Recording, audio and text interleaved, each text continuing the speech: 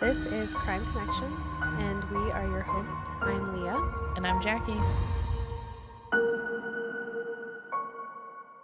Today's case is one that has been visited frequently over the years, but it's still not widely known by the public. Just within the last year or so, authorities have released additional information to try and spark interest in the case and gain more insight. This is the disappearance of Brian Shaffer. Brian Shaffer was born on February 25th, 1979, in Pickerington, Ohio. He graduated from high school in 1997 and continued his studies at the Ohio State University. After completing his undergrad, he went on to medical school at Ohio State in 2004. Brian was determined to become a doctor and be like his mom, who was a nurse, but he always joked and told friends and family his real dream was to start a band. He loved the band Pearl Jam, and he actually had their band logo tattooed on his upper right arm. On Friday, March 31st, 2006, around 9 p.m., Brian and his roommate William, he goes by Clint, Florence, decided to go out and wind down after a week of medical exams. It was right before spring break, so they wanted to let loose, have a good time. Brian had plans to travel to Miami, Florida the following Monday with his girlfriend Alexis for spring break. Oh, fun. They were both second-year medical students at Ohio State University. He called her around 10 p.m. while he was out with Clint and confirmed their travel plans for Florida. Alexis was actually traveling to Toledo to visit with her parents before leaving for vacation on Monday, and she was meeting up with Brian at the airport to head to Miami. So they were just confirming when they were going to see each other next, checking in, all that good stuff. Brian was looking forward to a break from his studies, and he was believed to have been planning a proposal over spring break. Aww. So nothing confirmed that.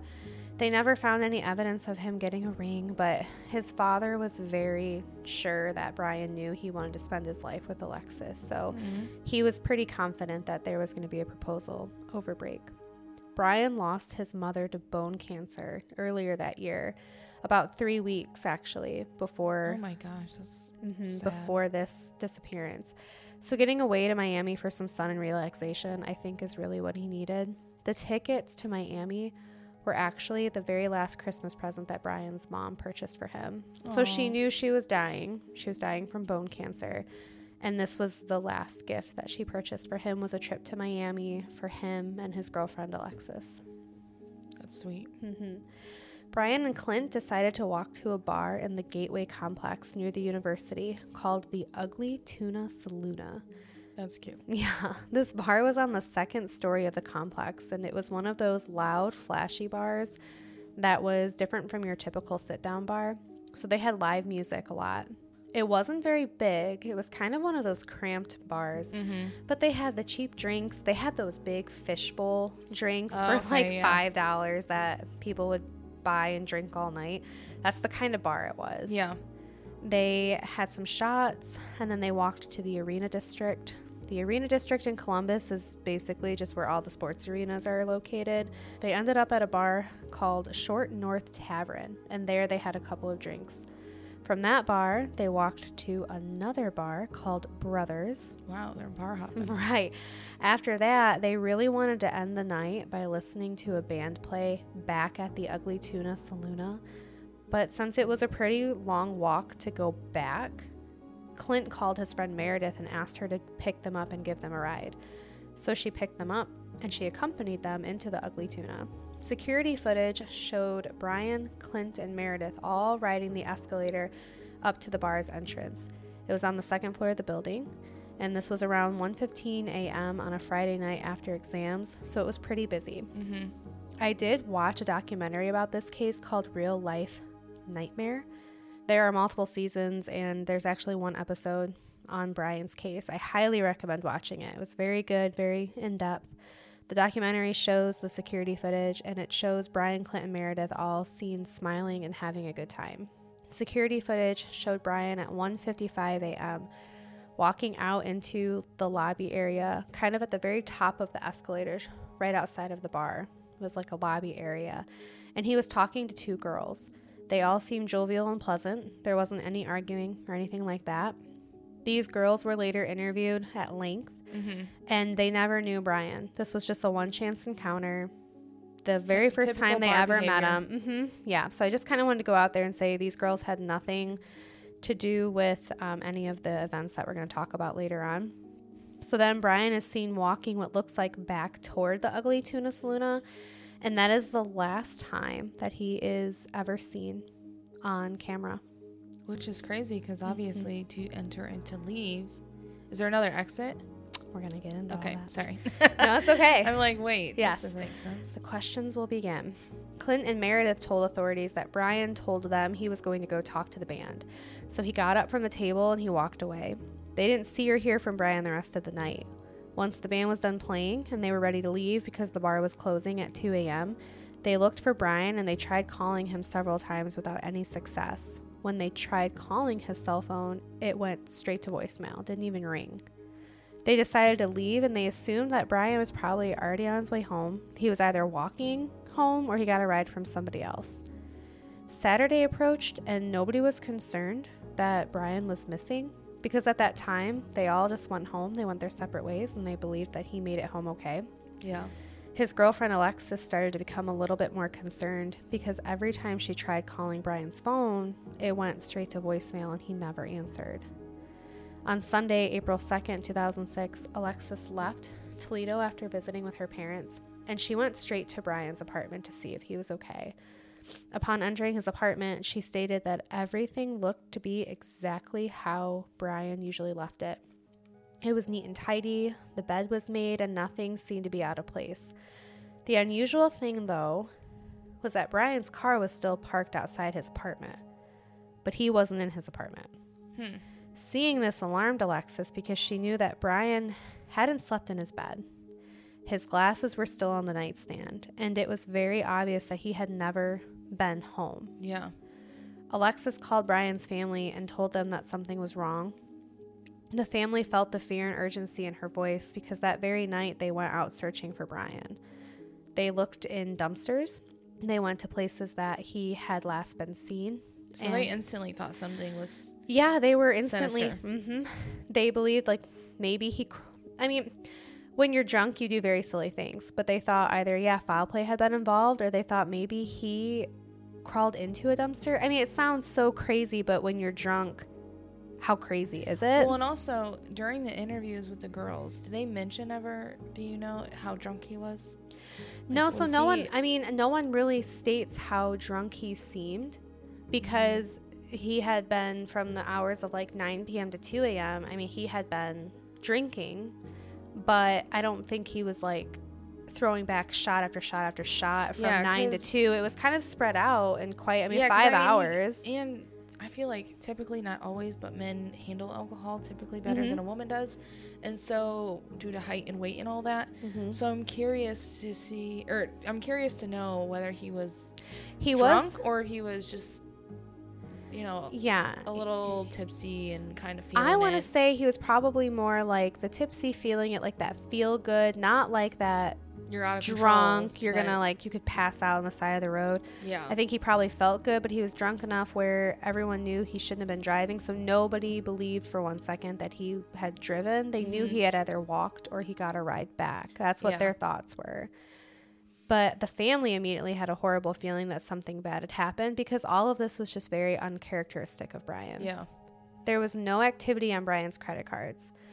Right away, when somebody appears to be missing, I do believe that's the first thing that everyone looks at to try and like paint a clear picture of where they are, where they went, almost like a trail, and to look at surveillance videos. But nothing was active. Before reporting Brian as a missing person, the family waited until Monday, so they waited one more day to see if Brian showed up for his flight to Miami with Alexis. So just to remind you, his mom died 3 weeks prior, and that was really difficult for him. He was actually late to his own mother's funeral. He was having a really hard time losing her. They were very close. The whole reason he went to medical school to become a doctor was because that was what his mom wanted to do. It was kind of like her dream for him. Yeah. So they believed that there could have been a chance that he, after all the stress of these exams and being in medical school, maybe he just kind of took a couple days to like get away and he was just doing his own thing, kind of fell off the face of the earth, but he was going to come and make it to that flight and go to Miami with Alexis. Yeah. The flight came and went with no sign of Brian. Once that happened, Brian was officially reported missing and an investigation began. Randy, Brian's father, is the one that reported Brian missing, and he met authorities at Brian's apartment. Investigators started out by doing a 6 to 10 block canvass of the area around the Ugly Tuna Saloona. They went door to door. They asked people if they recognized Brian, if they heard anything or saw anything unusual. They were trying to find anyone that would have seen Brian at some point after leaving the Ugly Tuna. Mm-hmm. Police checked sewer lines. They checked dumpsters in the areas. And this was one of the biggest cases that they had investigated. There were about 100 Columbus police officers involved. Which, that's amazing. Right off the rip. There were a lot of police officers involved in trying to find out what happened to Brian. Since Brian's disappearance, so as of now, to date, nothing of Brian's has ever been found. His clothing, his phone, wallet, keys, shoes, etc. No personal belongings, no trace of anything has been found to this day. That's crazy. Yeah.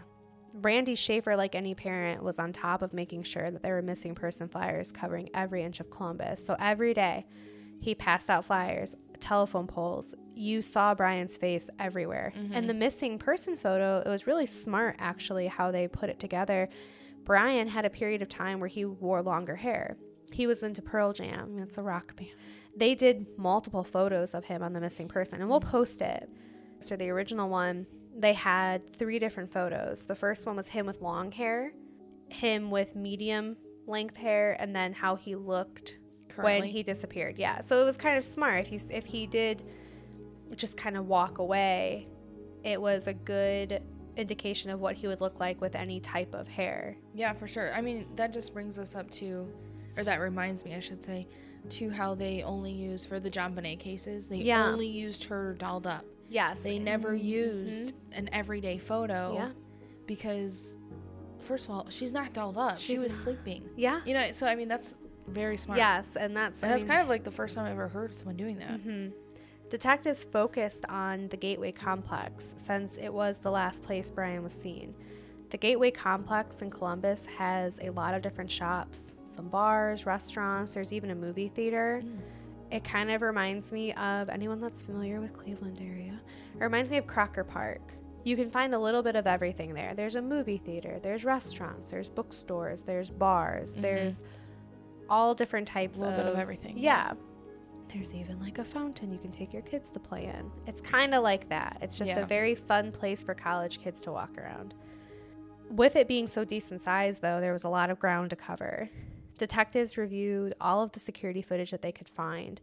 And one detective actually tracked every single person that he saw on this security footage. Wow. So he literally tracked every single person and would count them coming up on the escalator, and then tracked them going down.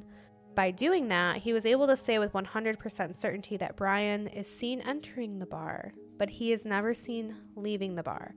And it's very much, this was them kind of ruling out too, that he didn't leave the bar disguised as someone else, because the detective would have picked up, who's this random person that I didn't even see coming in? Yeah. So it kind of ruled that out.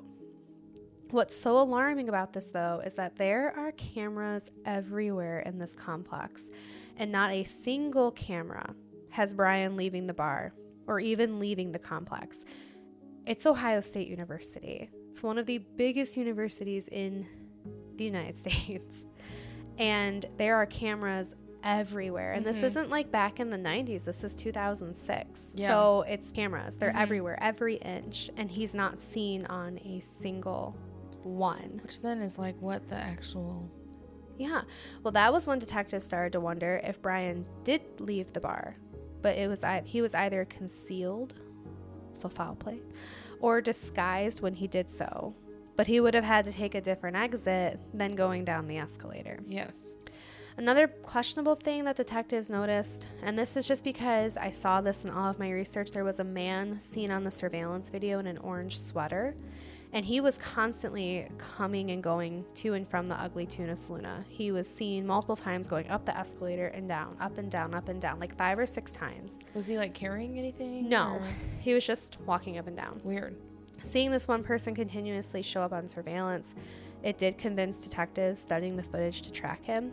The last time he was seen going down the escalator, he was actually right behind Brian's friends Clint and Meredith as they were leaving. Oh. So police were very much kind of like, we need to talk to this guy. Alerted, yeah. They were able to find him and question him, and they found out that he was a taxi driver, and he was hanging around that area to pick up some fares, take people home. He was ruled out as having anything to do with Brian's disappearance, but it still just seems rather strange, the coincidence of when he showed up on the footage. And we're going to get into all of the different theories and things that come up, but just forewarning you, there are a lot of coincidences. There are a lot of theories. And just for one case to have so many of them is kind of a lot. Yeah, and unfortunately, the more information you have, the more sometimes people have an opinion. Yep, sometimes more information is too much information, and we kind of do get there. Detectives theorize that perhaps Brian's body was transported in a trash can after something happened to him. This led police to search landfills and comb through areas to see if they found his body or any personal belongings of his. Another theory was that he was buried in the bar. So detectives took this... Buried in the bar? Yeah, like under floorboards or in the walls. Oh, I'm like, what is that? Yeah, well, because they never saw him leave. So it was like maybe he's still in this complex or in this bar and somebody's concealing his body in the floorboards and the walls or on the roof. Detectives took this very seriously, and they looked everywhere. They looked on the roof, under floorboards, in the walls. They found that the floors and the walls were all cement, so there was no way that his body was hidden there. Yeah. So was there a chute or something, like a garbage chute? No. That could make some sense. Also, another thing I think of, and this is very out there, so take this with a grain of salt, but, you know, he said he was going to go talk to the band. And what do the band have? What do they carry in and out? Ginormous. We get into that too. There are so many theories. Like literally, that's where my first thought is the band. They carry those ginormous cases. They could have easily put a body in there. I promise you, every theory that you put in your head, we're probably going to discuss. That's crazy. I doubt that there is a theory that won't kind of be mentioned in here. Because when someone just up and disappears, all you have is to theorize. Yes. So the case ran into multiple dead ends very quickly. It did not make sense how a person could just vanish from a relatively small bar into thin air, and not a single witness was coming forward with any useful information. The Shaffer family went forward actually with hiring a private investigator once it seemed that detectives were having trouble progressing in the case. I, for one, would do the same. If it were my child and there was no evidence, and I would want everybody involved. They don't have to follow the law. Exactly. Strictly. Yep. Not saying that they should break the law terribly, but they have a little bit more leniency. For sure. A little bit more reach. And also people are sometimes more willing to talk to a non-cop than a cop. Yeah. Well, and they have more time. You know, police departments, they have to serve and protect all citizens. At least a private investigator, that can be the only thing they focus on. This private investigator took a lot of time walking in and around the Ugly Tuna Saloona, familiarizing himself kind of with Brian's last steps. He took note of the surveillance camera that picked up Brian Shaffer coming up the escalator and then later standing out in the lobby. He walked up and down steps. He went in and out various entrances and started trying to answer the question of how Brian was able to disappear without a trace. The private investigator was never concerned that something bad had happened to Brian. His reasoning for this is because in the surveillance footage, there are Columbus police officers clearly seen standing at the top of the escalators. It would have been, in his opinion, too much of a risk for anyone to do anything to Brian, or even for Brian to try and sneak out. So basically what the investigator is saying that is if something did happen to Brian, it didn't happen to him at the Ugly Tuna. Yeah. It could have happened outside of the bar, but it didn't happen there. But why wasn't he seen on any cameras? But moving on. Literally, though. This leads to the theory that Brian left the Ugly Tuna through the fire escape. The fire escape was an emergency exit from the bar that led out right near the main doors that Brian walked through to get to the escalator to go up to the bar. There were no cameras focused on the fire escape, but surveillance cameras are right there in the courtyard, kind of outside of where it led. So there's almost like one small blind spot. But then in order to kind of come into the courtyard complex, there's surveillance. And he wasn't picked up on any of those. He could have figured out a way to kind of like manipulate, you know what I mean? He could have disguised himself when he came down the fire escape. He could have quickly disguised himself and then walked. They don't have anything on surveillance cameras proving that or showing that. But that was another theory, is that he went down the fire escape. With a but I just, like, my thing is one, if he really was drunk or tipsy, would he have been able to think of, oh, this is where the surveillance camera is, I don't want to be seen, so let me jimmy myself this way to not be in the, you know what I'm saying? Right. Is he really thinking that far ahead? Well, there are theories too of how drunk was he. If this was a case of him trying to leave on his own accord. Was he like faking it the whole night? Exactly. And then, because Clint, who he was with, he drank a lot. So he can attest for how much he drank, and he kind of thinks he knows how much Brian was drinking, but it's never known with 100% certainty how much he actually drank. Yeah. So he might not have been very drunk. Again, kind of leading into that theory that he planned this.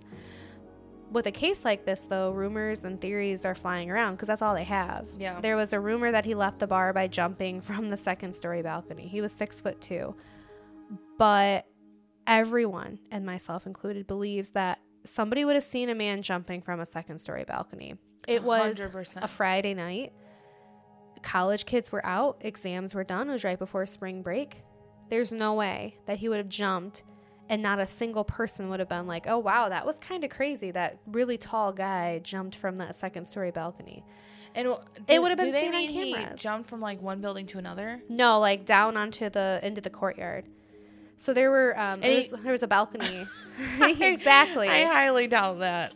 Yeah. So they say that his height would have made it possible for him because he was taller, but somebody would have seen a man jumping from a balcony of a crowded courtyard area.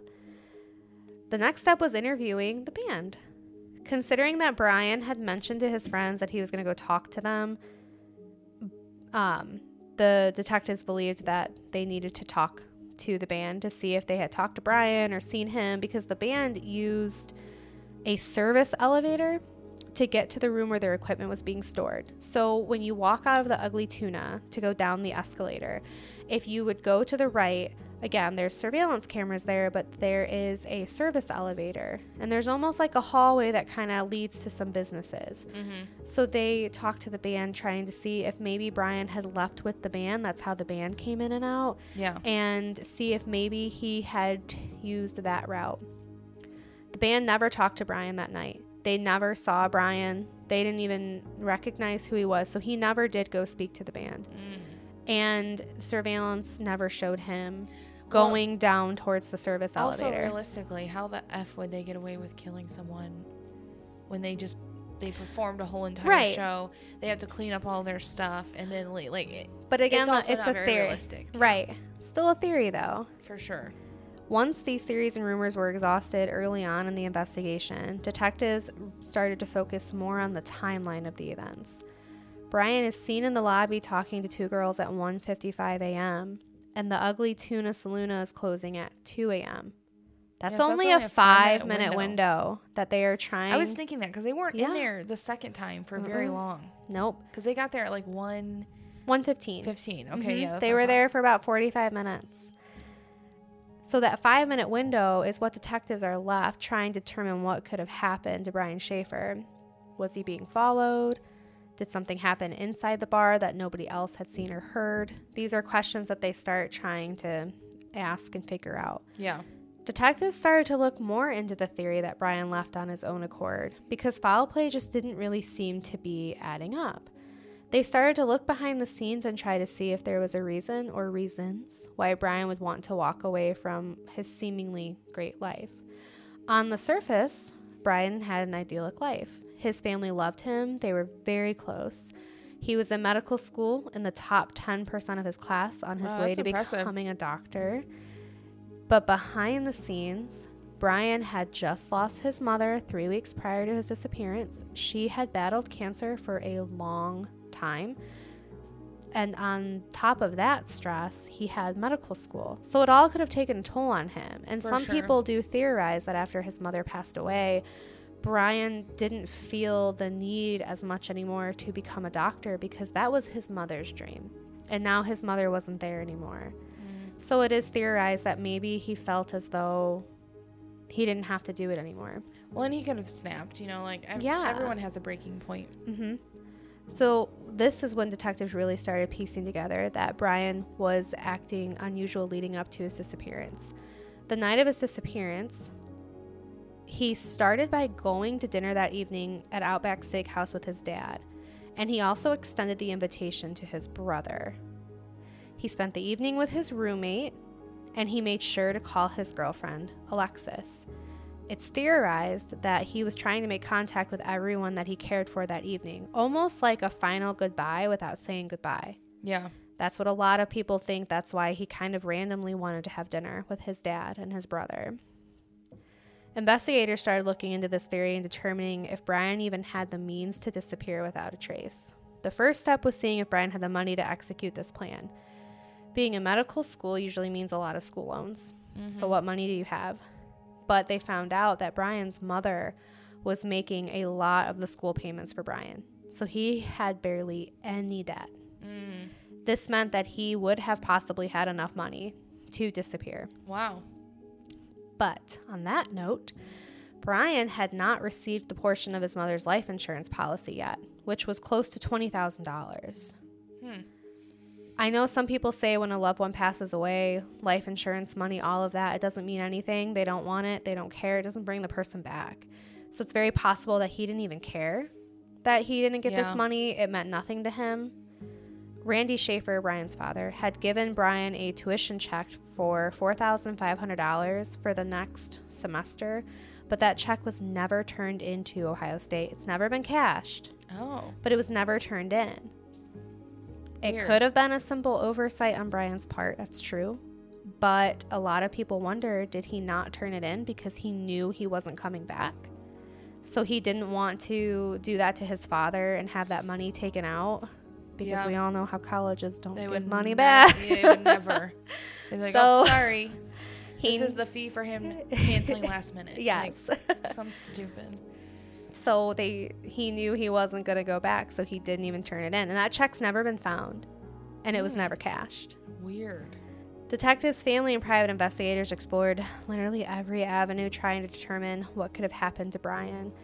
Upon questioning individuals about Brian, detectives did spend time questioning Brian's roommate, Clint, because Clint was the last person, one of the last people to see Brian alive, or just see him in general. Yeah.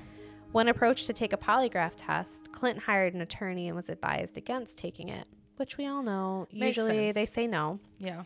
Brian's dad took a polygraph test, and so did Brian's friend Meredith, who was with him as well at the Ugly Tuna.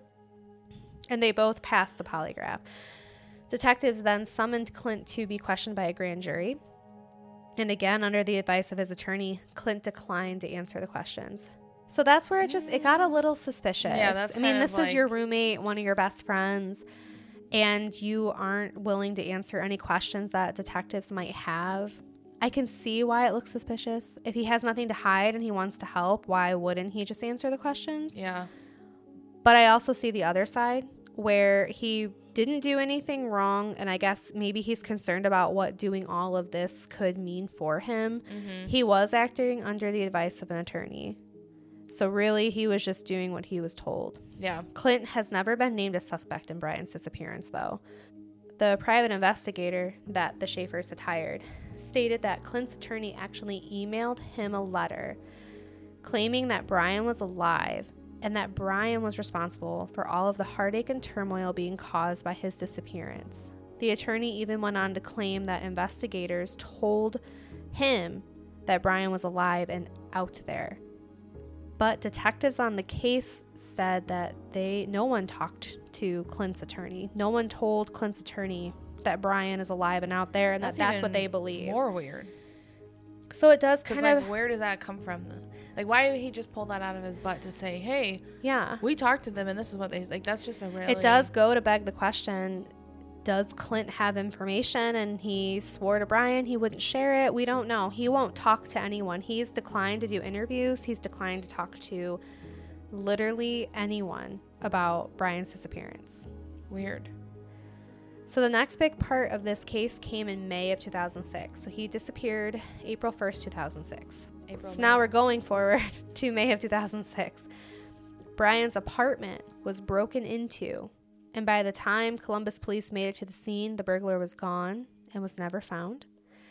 It's theorized that perhaps somebody broke into this apartment to cover up any sign of foul play that could have been led back to them, like as the murderer. Yeah. There's hardly any information released about the burglary. So I don't know if something was missing or if there were things misplaced or things were unturned. I don't know. They have not put any of that out. That's crazy. But again, it's another coincidence that has happened that makes you just kind of... Well, and are people theorizing that it was him? Clint? There is that theory out there that something happened. A lot of people say no because Clint he was so close to Brian. They were such good friends. No. I'm sorry. Not Clint. Brian. Are people theorizing that Brian is like alive and he broke into his own apartment? Yeah, that's a theory because he's never been caught. And again, there's not much information on what happened with the burglary, but that's another. And I'm wondering, did they go when he disappeared? Did they go to his house and take photos to remember what the house looked like? They did, because his dad, Randy, when he filed the missing person, police met Randy at his apartment and went into his apartment and took photos, evidence, all of that. Okay, good. Because I was going to say, obviously, to know something's missing without having the owner of the house, apartment, whatever, it's hard to know what's missing and what's not. Yeah. But they've never come out and said, oh, someone broke in and stole this or moved to that. So we don't know. Yeah. It wouldn't be until September of 2006 that a new clue kind of reignites the case. So 6 months later, every night Alexis would call Brian's phone just for it to go straight to voicemail. But still, every night she dialed his number and she tried calling him and getting a hold of him. On September 8th, 2006, Alexis made her nightly phone call. This time, though, the phone started ringing. Holy crap. That is crazy. The phone was pinging off of a cell phone tower in Hilliard, Ohio, which is not a very far distance from where Brian was last seen. Hilliard is literally right outside of Columbus. Detectives did a thorough search of the area, and they were unable to uncover any new tips or leads. Okay. When detectives called the phone company and asked what could have happened, the engineers explained that it was most likely just a glitch. A glitch? How is that a glitch? We're getting there. The phone tower was so busy that when Alexis called Brian, instead of it just going straight to voicemail, it rang to the next closest phone tower before sending it to voicemail. They're basically saying because the one phone tower near her was busy, it pinged her to another one. So during that time that it was pinging her, it just was ringing.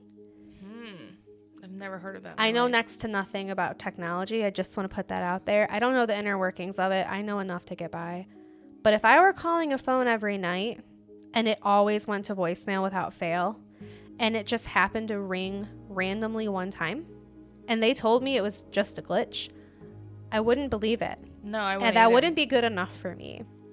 But if we have any tech-savvy listeners out there, please shed some light on this for us, because I have a really hard time understanding how the phone rings after not ringing at all for 6 months. And it's just You're telling me that glitch only happened once throughout 6 months? I just don't, I don't believe so. That is where some people theorize too, though, that does the murderer have his phone and happen to turn on the phone at that exact time Alexis was calling? Could it have been Brian? The phone was charged and then she tried calling and he happened to have it on. There's just by accident or Detectives and investigators also had to look ahead and try thinking what could have happened to Brian had he left the bar without being seen by any security footage. So now they're saying, okay, he got out of the bar. We don't know where he went or how he got out, but let's say he got out without being seen. Was it possible that he was met with foul play on his walk back to his apartment? During this time, crime was high in Columbus, Ohio. There was a lot of crime committed in that area. But again, it's really hard for people and investigators alike to think that this happened without any of his personal belongings showing up at some point in time. Somewhere. Yeah. And that nobody would have seen or heard anything because, again, it's a Friday night. It's only 2 a.m. That's still pretty early for some people that are out. And his apartment was only... But for the crazies. For the younger ones. His apartment was only a couple miles from the Ugly Tuna. So it's not like he lived in a college town. It was very populated. There were probably house parties going on. There was probably a lot of activity. Which is unfortunate for the detectives because that just makes it harder and harder. Yeah. Brian's case was then linked to the smiley face killer. I'm sure not a lot of people are familiar with that case. I'm not very familiar with it either. I'm definitely going to cover it at some point, but it's where young men at that time were being abducted from bars and then dumped into bodies of water. Oh, yeah, I've never heard of this. Brian's case is eerily similar to the other victims, his disappearance, but the difference is his body was never found in a body of water. His body has never been found. And with the smiley face killer, a body is usually always found, and then there's a smiley face found nearby where the victim's body is found. Do you think, though, his body was not found by accident? It's very possible. Detectives don't believe that Brian was a victim of this killer, but there again, just like with every theory, they can't say with 100% certainty that this didn't happen. Well, yeah, because unfortunately, they can't say literally anything because there's no body, there's no evidence of him leaving, there's nothing. So this is another theory that kind of begs the question. I can say with the smiley face killers, one thing that they mentioned in the documentary is that every victim always became separated from his group. So Brian was separated from Clinton Meredith. To go talk to the band, yeah. Yes. And every victim was last seen just disappeared. So it's very similar to what surrounds Brian's case. But people don't believe that he was a victim. But there again, though, you don't know because we haven't found a body. For sure. In September of 2008, Randy Shaffer, Brian's father, was killed by a tree branch falling off of a tree after a horrible windstorm had hit Columbus, Ohio. Oh, my gosh. Yeah. And Brian, I don't think I mentioned it before, but Brian does have a brother named Derek. So his poor brother loses his mom, his brother, now his dad. Oh my gosh. There was an obituary online for Randy, and you could leave comments talking about Randy and saying words of encouragement for the family. And there was a comment from somebody claiming to be Brian saying, "I love you, Dad. Love, Brian." Detectives traced the comment to a public computer in Franklin County, which is in Columbus. It wasn't very far, but they couldn't find any information who was on the computer that day, and there was no security footage from that day. What? Right. So they can't rule out if it was a hoax or if it actually was Brian. There's no way. Crazy. So hold up. Was the public computer, do you mean by was it a library? Yes. It was in a library on a public computer. Did they not have a sign-up sheet?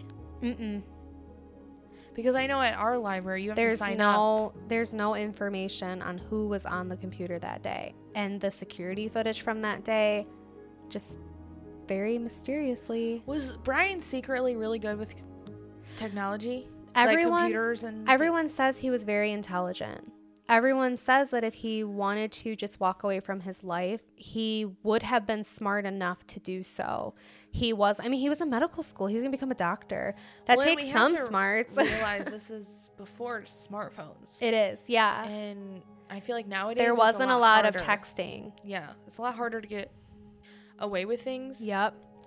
Than it was then. Yeah. Unfortunately, this is where the case stalls. Investigators recently, in 2021, released an age progression sketch of what Brian would look like now in hopes to spark interest in the case. And that's when the documentary was also released. There are a lot of people that believe Brian just simply walked away from his life. They don't believe foul play happened. His family adamantly believes that there was foul play. But Which people, makes sense because I mean, you don't want to ever believe that your daughter or son or your family member would just leave.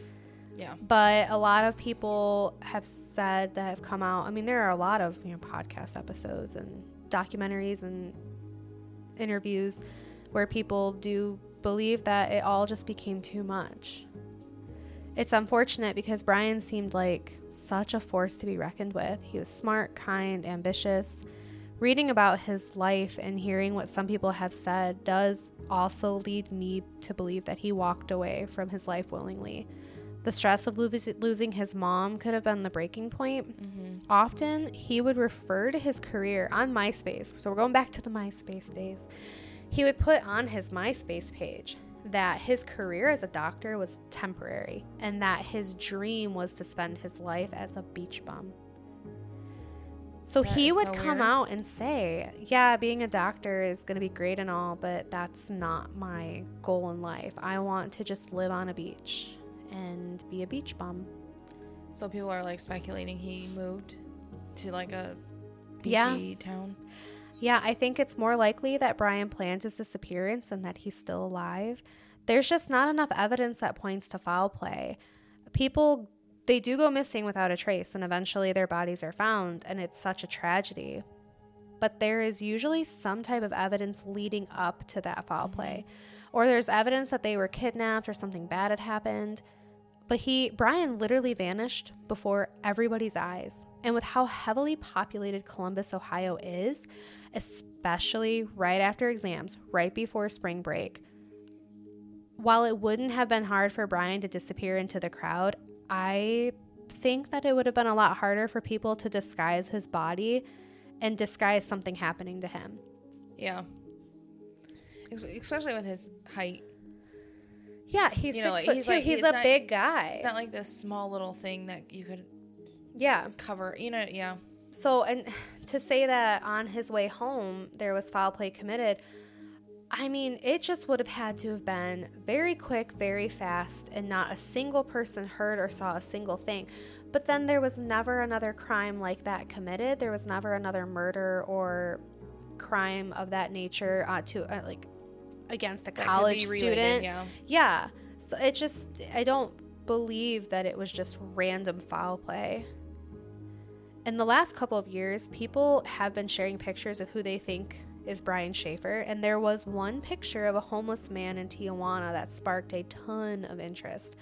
He had a lot of the same similarities that Brian did. Their noses looked broken in the same spot, and their ears were positioned the same. So Brian's ears were positioned a little odd. But after a lot of thorough analysis, it proved that it wasn't Brian, and that was kind of like it took the wind out of everybody's sails because they thought for sure that this man, and it fit everything. Tijuana, where it's beautiful, it's sunny. Detectives from the case have been asked their opinion many times, and their answer is always the same. Brian could still be alive out there, but it's also very probable that he's not alive. Mm-hmm. A theory from the detectives was that Brian could have either fallen in or climbed into one of the dumpsters in his drunken stupor, or he was placed there by foul play. Someone had murdered him. The dumpsters that were located in the arena area where he was at, they were privately contracted, and the contents from those dumpsters were taken to a landfill in Tennessee. Oh. The problem with all of that is that those dumpsters were emptied on Monday before he was officially reported as a missing person. And there's no surveillance back there? Mm-mm. Oh, shoot. I think there is some, but it just shows the contents being dumped. So police did go look at the landfill in Tennessee, but by the time they got there, so many other dumpsters had been, or so many other garbage trucks had come and dumped their contents. So it would have been impossible for them to find anything. And if it did happen, if it was foul play and he was put in one of those dumpsters, they will never find him. They have come out and said that if that is what happened, they will never find his body or anything that belonged to him. That's crazy. Brian's former girlfriend, Alexis, did have to find a way to move on without any closure as to what happened to Brian. She is one that has, throughout the years, has adamantly stated that she does not believe he walked away from his life and that there was foul play involved and that he was murdered. She did give an interview in 2016, and it was revealed that now she is married and the mother of 2 boys, but that her heart is still very heavy with the disappearance of Brian. Brian's brother Derek has said, "Every day I think about my brother and wish that someone would come forward with answers. I will always stay hopeful for a miracle that he will be found alive and well, but as time passes, that hope fades. If anyone knows anything, please come forward to end this daily agony for me and my family." My heart breaks for him because, like we stated earlier, he lost a mother, and then his brother disappeared, and then he lost his father. Now it's just him. Yeah, like his whole entire family is gone. And I can see how it's really hard for the family to believe that he would just walk away from them, and then after all this time, so after his father dying, not come forward and say, "Hey guys, I'm really sorry, but it was all, I just needed to get away, but I'm here, I'm alive, I'm well." And I get that. But then on the other token, though, sometimes, and people with mental health, again, like you said, people break. They hit a breaking point. They just snap. There could have been something going on mentally that was... Well, yeah, even, schizophrenia. Sometimes that doesn't happen for... like quite some time in your life, like 20s. And it's brought on by stress. And he lost his mother, one of his best friends, and it's just it could be very well something like that. And schizophrenia unmedicated is a dangerous game. Yes. So it's very scary. It's very heartbreaking. Columbus police state that Brian's case is still active and ongoing. They do receive tips from time to time, and they follow up on them accordingly. And they're encouraging anyone that has any information to come forward and share what they might know. Sadly, on April 8th, 2013, Brian was legally declared dead by the courts in order to free up his assets. His brother Derek was trying to gain access to his assets. Only 7 years? Wow. Brian has a Pearl Jam tattoo on his right upper arm, and he has a dot on his left eye iris. So those are things on like the missing poster boards that people have used as identifiers to, if you've seen someone that fits that appearance. Has that, And that's kind of the end of it. That's the end of the kind of very complex and crazy case of the disappearance of Brian Shaffer. It's crazy. I don't even know what to think. I don't know if because the whole, so first I was thinking he definitely was killed. Someone killed him, and somehow they got him out. It could have been a worker going through a back entrance. It could have been something along the lines of that, or someone that knew of these back entrances. That the manager surveillance knew of the fire escape, and the manager said there was no way that anyone could have walked out of that fire escape. I'm assuming there might have been an alarm that was triggered. Most of the windows do have those alarms. Yeah. So if there is a fire and you lift it, the alarm goes off. But it's never stated definitively if there was an alarm that would have been triggered. The manager just said, no, we would have seen it. No one went out that escape. I still think that he figured out a way to either go down the fire escape, or he did find a way to disguise himself and leave the bar, and he just wasn't picked up on surveillance, or they missed it. Because I don't see how he would have been there would have been foul play inside the bar. And the bathroom too, just noted, their bathroom was it was a unisex bathroom. There was just one bathroom, and it was one stall. So if something had happened in that bathroom, it would have been seen or heard. And in that 5-minute window, the only theory I could think of with that is, in 5 minutes he walked from the lobby to the bathroom, he was killed, and then no one heard or saw anything after that. Yeah. So that's just where... that gets very... I just can't get over the note on his dad's obituary. Mm-hmm. Like, that's effing wild. It is. And it's very... Hopefully you hope it's not a cruel joke. I mean, people are cruel. So it's very possible that somebody did put that out there. But when Randy Shaffer passed away, it wasn't this like big, huge to-do. It wasn't heavily broadcasted. Reported. Thank you.